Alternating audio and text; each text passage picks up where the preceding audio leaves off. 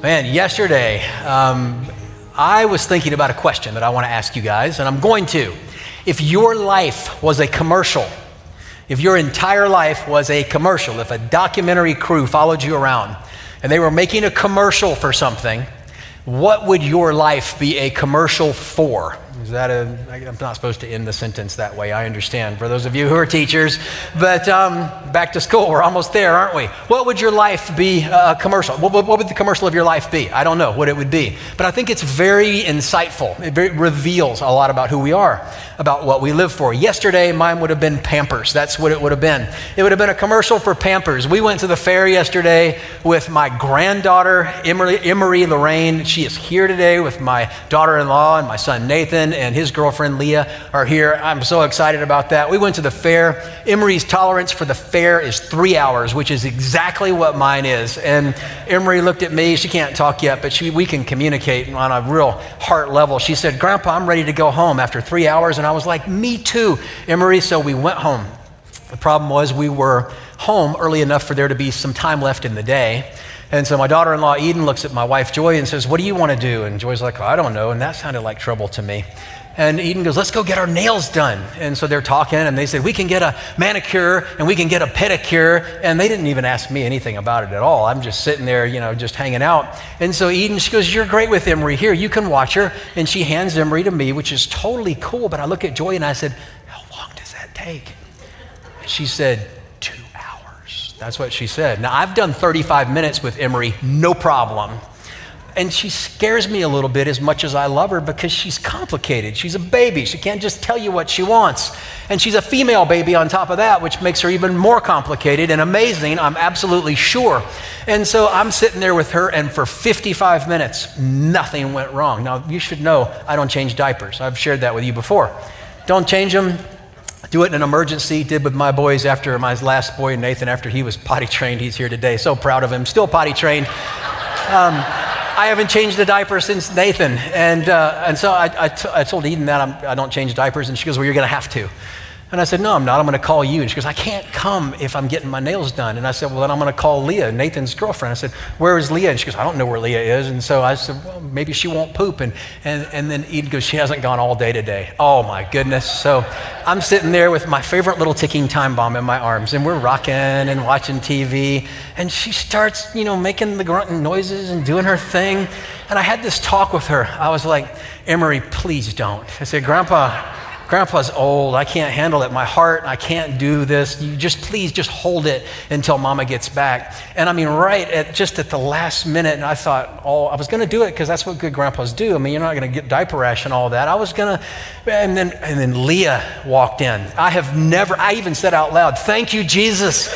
And Leah's like, "What are you so happy to see me for?" And I said, "Oh, I'm always happy to see you. Today's extra special."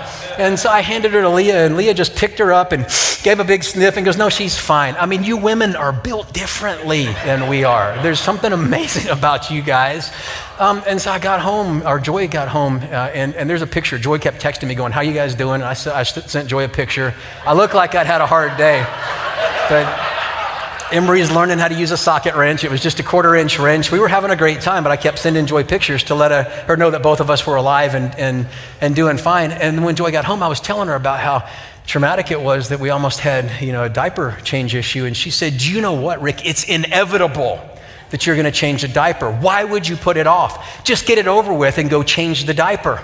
And I said, "It is not inevitable. She's almost potty trained age. She's 8 months old. Pretty soon she'll be a big girl using the big girl toilet. It won't be any problem." And Joy said, "Yeah, you wait and you see." She goes, "Just get it over with. Just do it. Why put off until tomorrow what you know you need to do today?"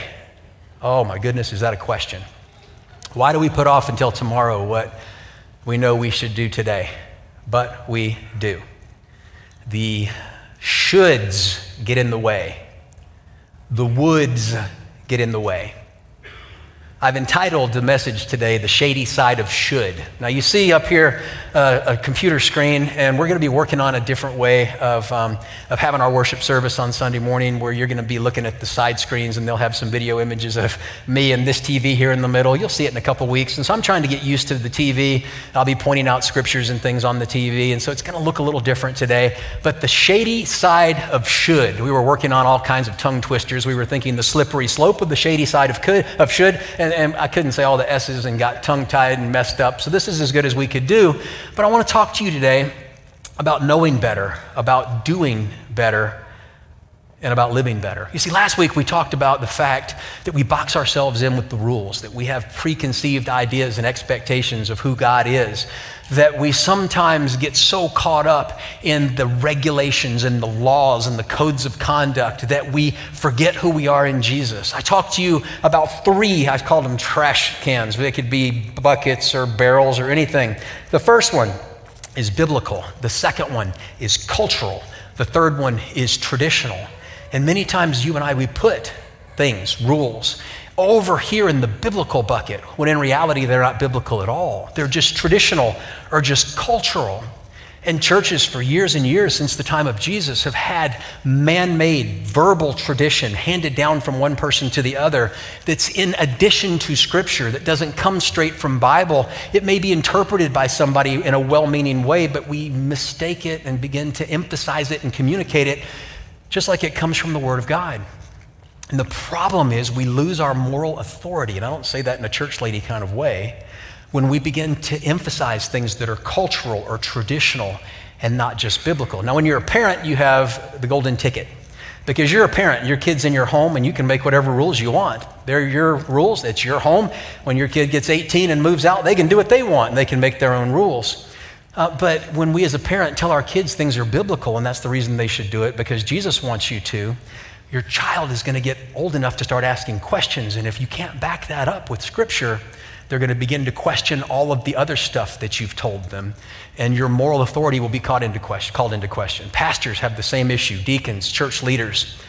Some churches have Christian gentlemen's agreements that they've put together. And you ask them about it, and they'll say, well, everyone knows this is how Christian gentlemen live. Usually it's not what's in Scripture, it's in culture or tradition, and it gets very confusing. And you say, well, who decides what Christian gentlemen do? Well, it's the oldest, longest living, most powerful, most authoritative Christian gentlemen. They get to enforce the rules and pass it down to whom they choose. Now, you can have any rules you want to join any club, just don't call them Christian gentlemen's agreements. Call them gentleman or gentle person or gentlewoman's agreements. You can do whatever you want. But when we blur the lines, that's where it gets complicated. And in Scripture, Jesus fought against blurred lines. Stop telling people they have to live a certain way that you have made up. It's not even in Scripture, that I never intended in the first place. Now, when I preach messages like this, many people get uncomfortable. I preached this last week. Because they feel like what I'm telling people is, there are no rules, and you can do whatever you want. You just live however you want to. Accept the grace of God and go and do as you see fit. Now, I would never say that, because Jesus would never say that. In fact, Jesus would never assume that. In fact, Jesus assumed that when a person had a genuine encounter with him, when they genuinely met Jesus Christ, they genuinely turned from the life they were living and chose to live a different way. Everything was different. Never occurred to Jesus that somebody would meet him in a genuine and true way and say, you know what, I'm going to walk away unchanged. Can't happen. Many people walked away from Jesus having not ever genuinely met him and walked away unchanged. But not if you genuinely know Jesus. So we're going to talk today about getting past the should. I should, you should, we should, and getting down to the I want to, I will, I'm gonna. We know better, so we need to do better so that we can live better. I mentioned to you last week that Bible study doesn't fix everything. I've never had a church split, a person behaving badly, a group hiding off in a corner with gossip and judgment. I've never had people sending nasty emails trying to do, a bad business among a congregation, and the solution being they just need more Bible study. If they just had a little more Bible study, then maybe things would be okay. I've had a whole lot of people over my 30 years in ministry who need a whole lot more doer study. But you have to hear the word and understand it to be able to do it and to be able to live it because we want to, not because we have to, not just because you should. So we're going to be in James today, and I'm going to take you to this short book and this short passage, and we're going to have some fun. Why put off until tomorrow what you could do today? Is there one thing in your life that you've been putting off? Is there one thing that God has been convicting you over?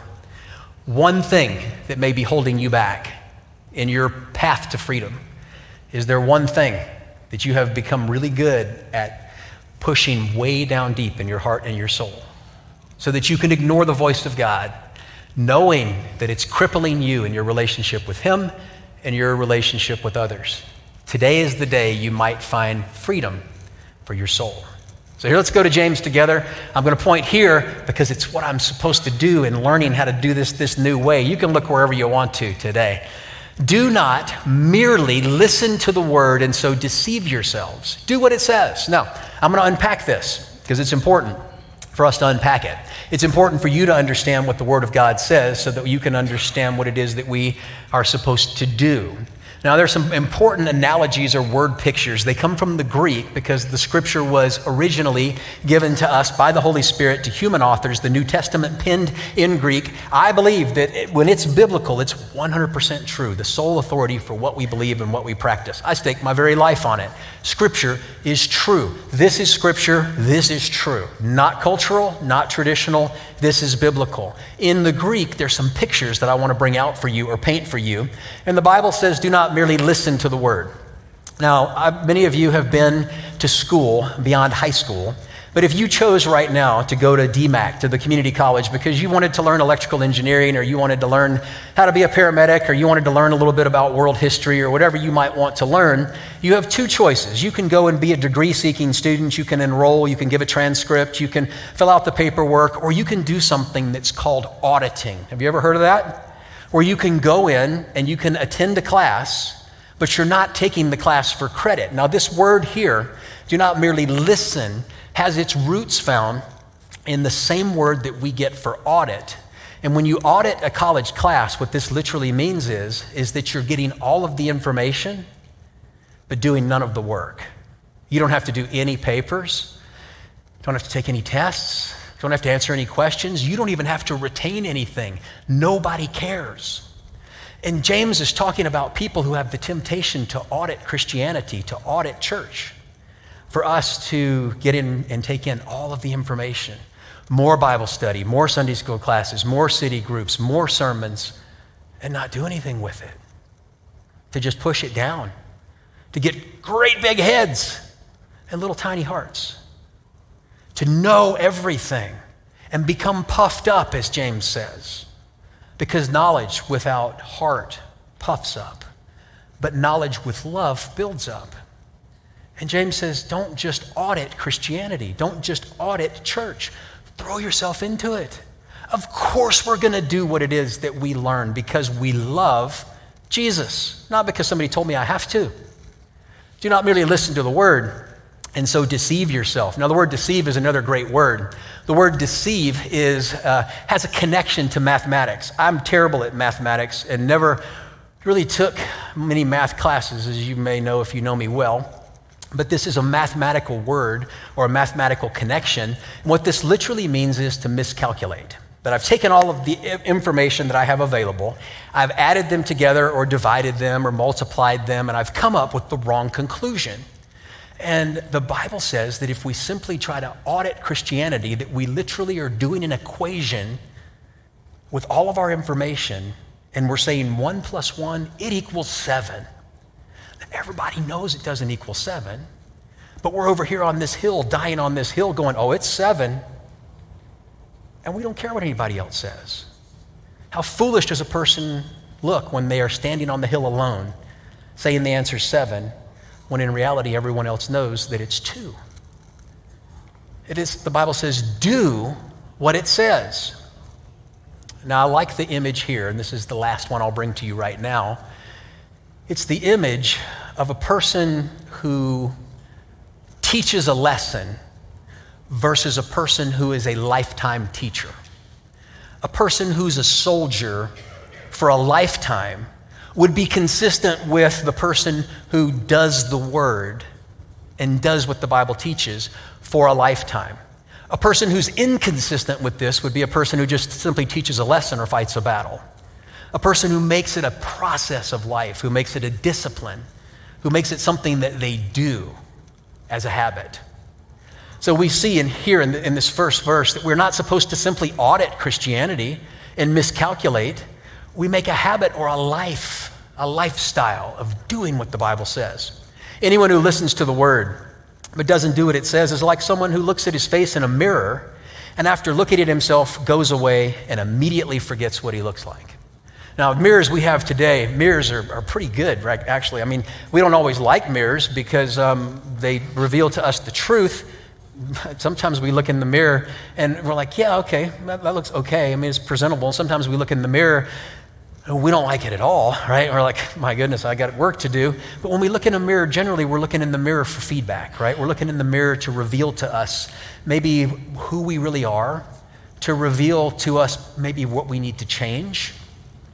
And the image here, again, is equally as powerful because the mirrors that they had back in Jesus' day, they weren't mirrors, like this, the one I just broke from kids' ministry. These are mirrors that were made out of bronze and tin, and they had to polish them.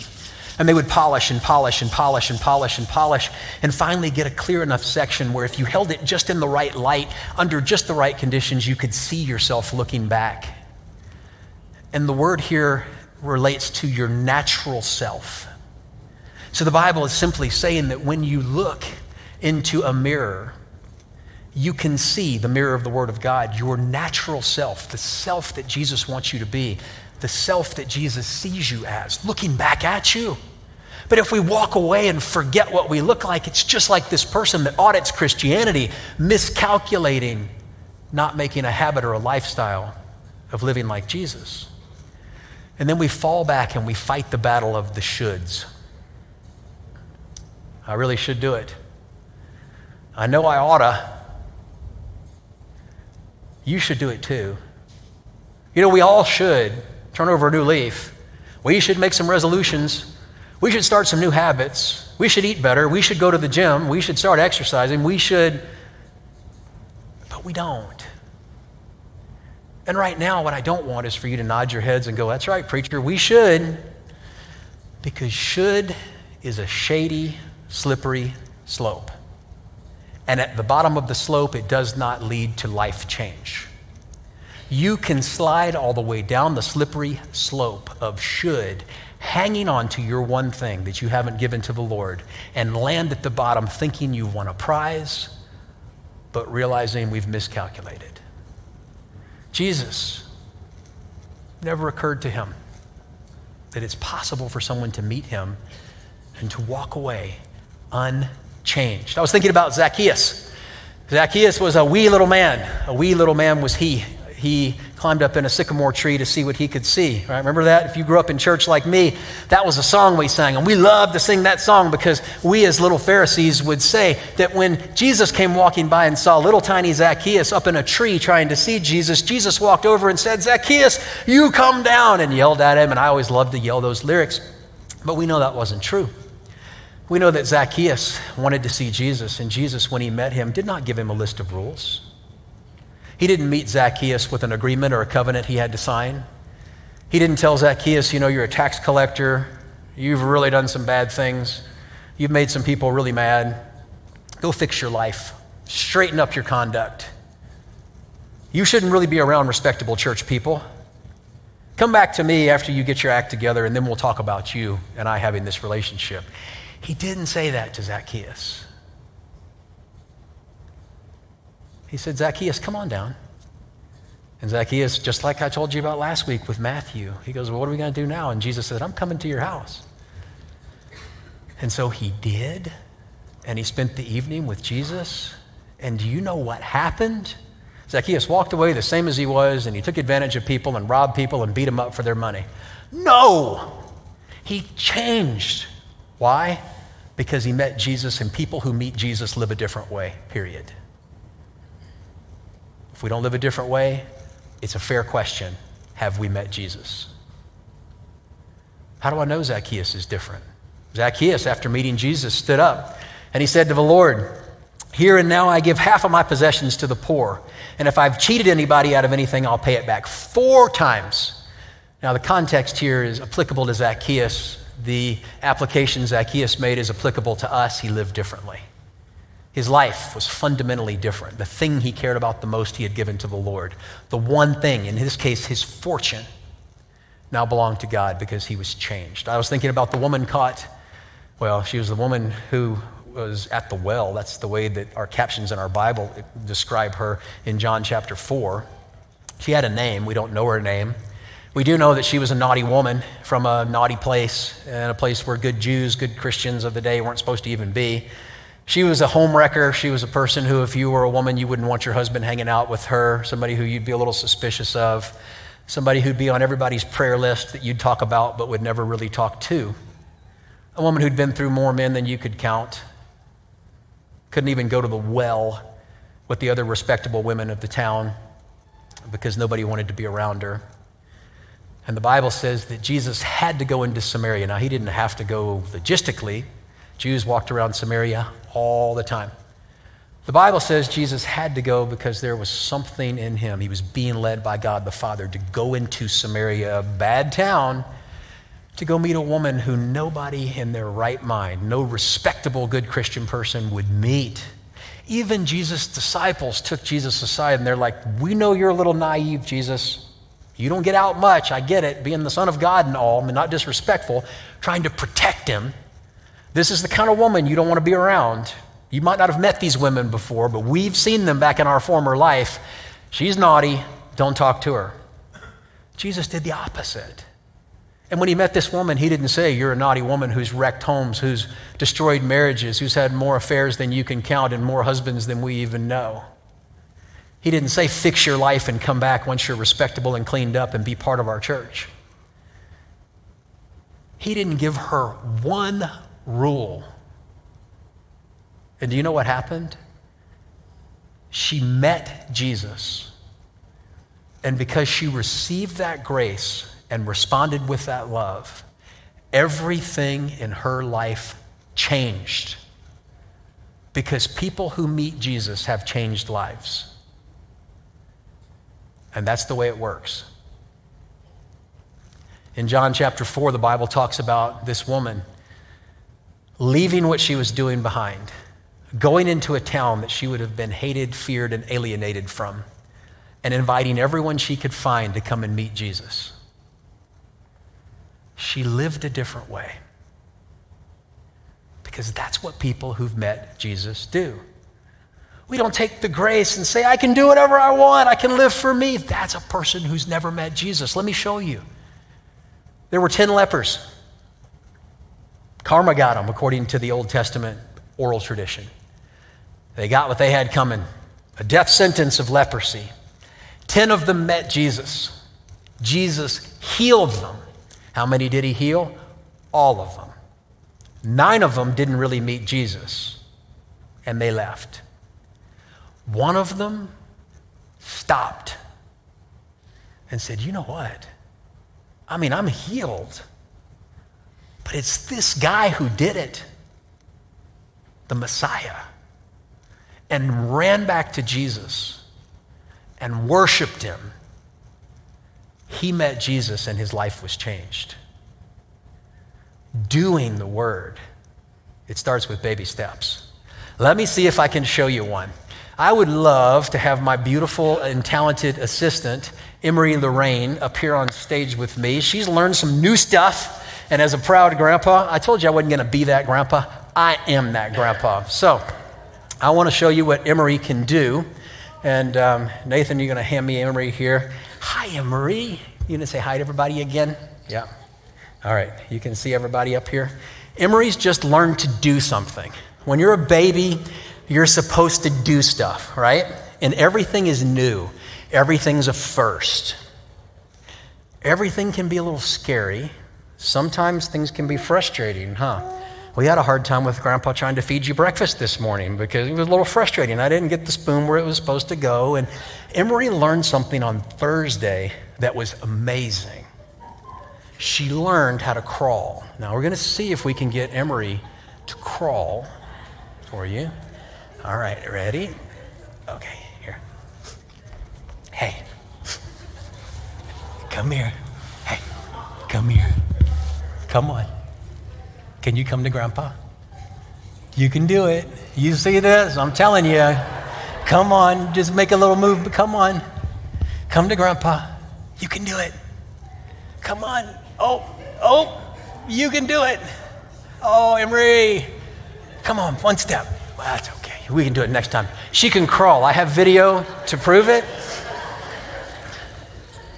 But she's not good at it yet. She's not. She crawls with one leg stuck straight out. Her left arm looks like she's swimming. She's not good at it. But which one of us in our right mind would look at her and go, you're really bad at this stuff, Emery. You need to stop trying, right? Why don't you just go back to just sitting there? Why don't you stop trying to crawl? Nobody in their right mind would tell my sweet granddaughter to stop that. But sometimes you and I, we feel that it's so hard to start something. It's so hard to turn over a new leaf. So hard to give God that one thing. Friends, nobody in their right mind, nobody is going to look at you as you, with God's help and strength, try to change your life and tell you you're terrible at it, you don't belong here, you shouldn't even try. We are going to cheer you on, to take you by the hand, to support you, encourage you, and love you as we change together. Because freedom comes at the end. And that's what Jesus had in mind. James tells us as he closes this section, whoever looks intently into the perfect law that gives freedom. Now, this looks intently is another important picture.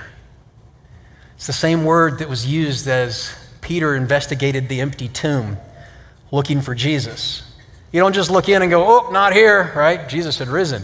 You look and you look back and you rub your eyes and you look again and then you check under and behind and in the shadows because it's almost too good to be true. You take a careful, cautious look.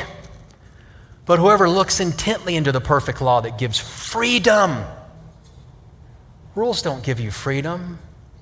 Enforcement doesn't give you freedom. It gives you religious control.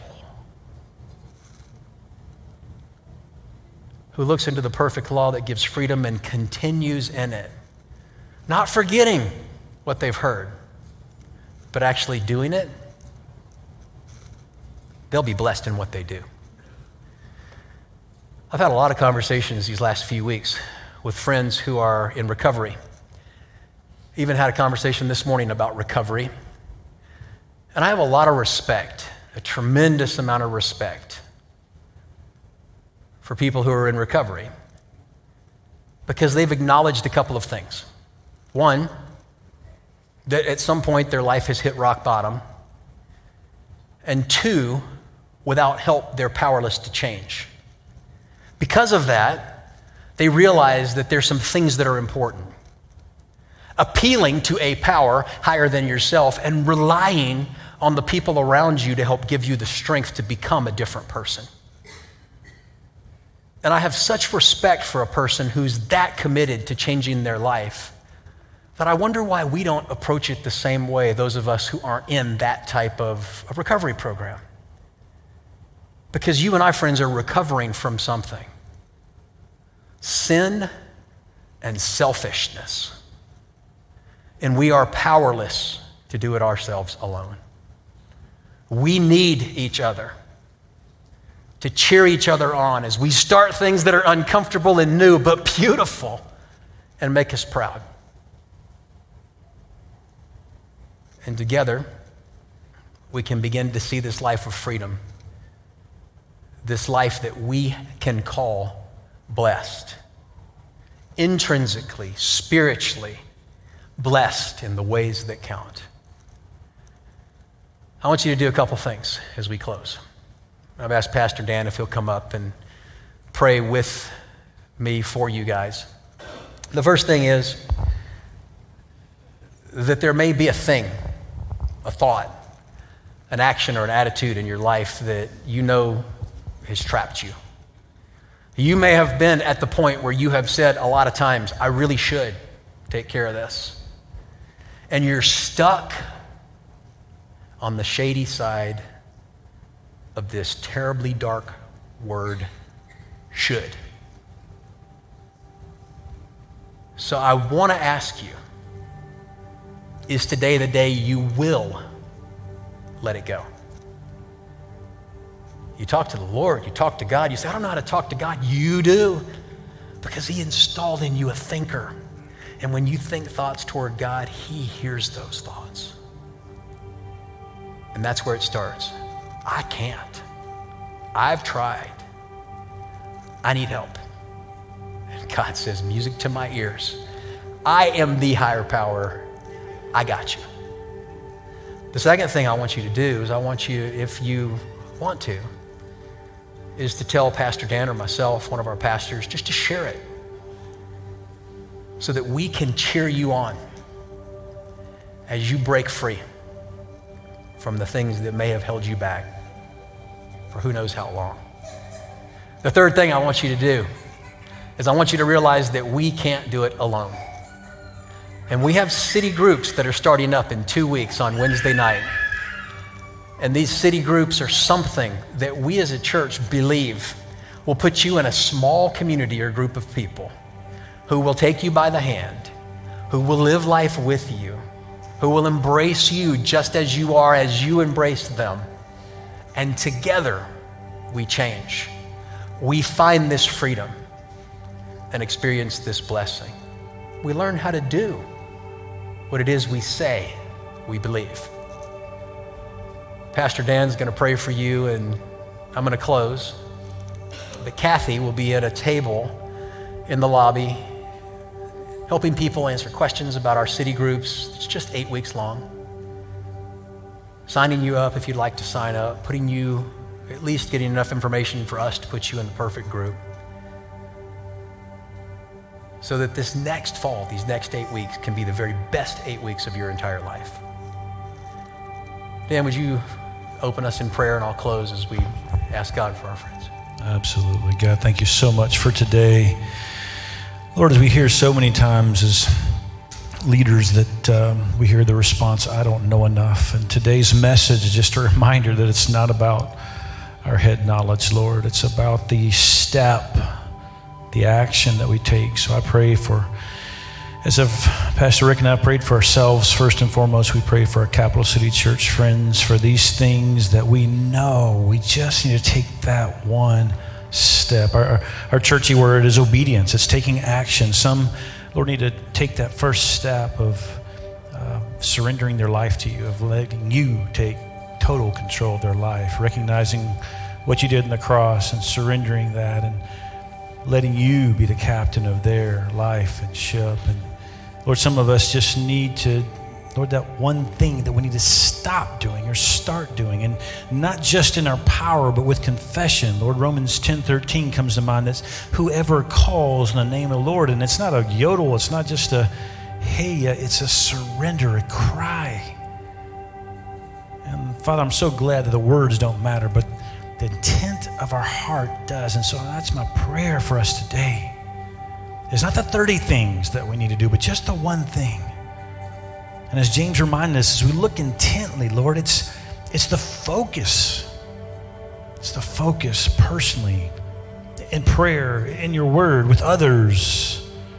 Lord, don't let us get distracted. Today, don't let it be just a good day to be a hearer of the word. Lord, let us be doers. And in so doing, we see transformation. This is what you want for us, as much as any parent wants for their child. And for that, we'll give you thanks and praise. Father, I pray for my friends as they're considering, I trust, looking deeply into their own lives. And these one things that we're talking about could be so different for each of us. There are themes that you mention over and over again in your word. I think about being loving, genuinely wanting the best for others, not being judgmental, being optimistic and positive. Think about giving, not withholding from you, lining our treasure in our heart up to show our love for you. We think about forgiving, Father. Maybe many have just withheld forgiveness from someone or in something, and it's just holding them back. It's the one thing that keeps them from going forward into this freedom and this blessed life, the way that you define blessing, Father, not our world. Maybe it's in serving, giving our lives away to connect with you in a way we never have. I pray that today would be the day we say, I will. Not because we should, but because we want to. Because we love you. Because you've changed us. And it's what changed people do. So as we leave this place, I pray that we would sing this last song to you as a response, as a thank you, as a commitment, and that today would be a different day for us. In Jesus' name, amen.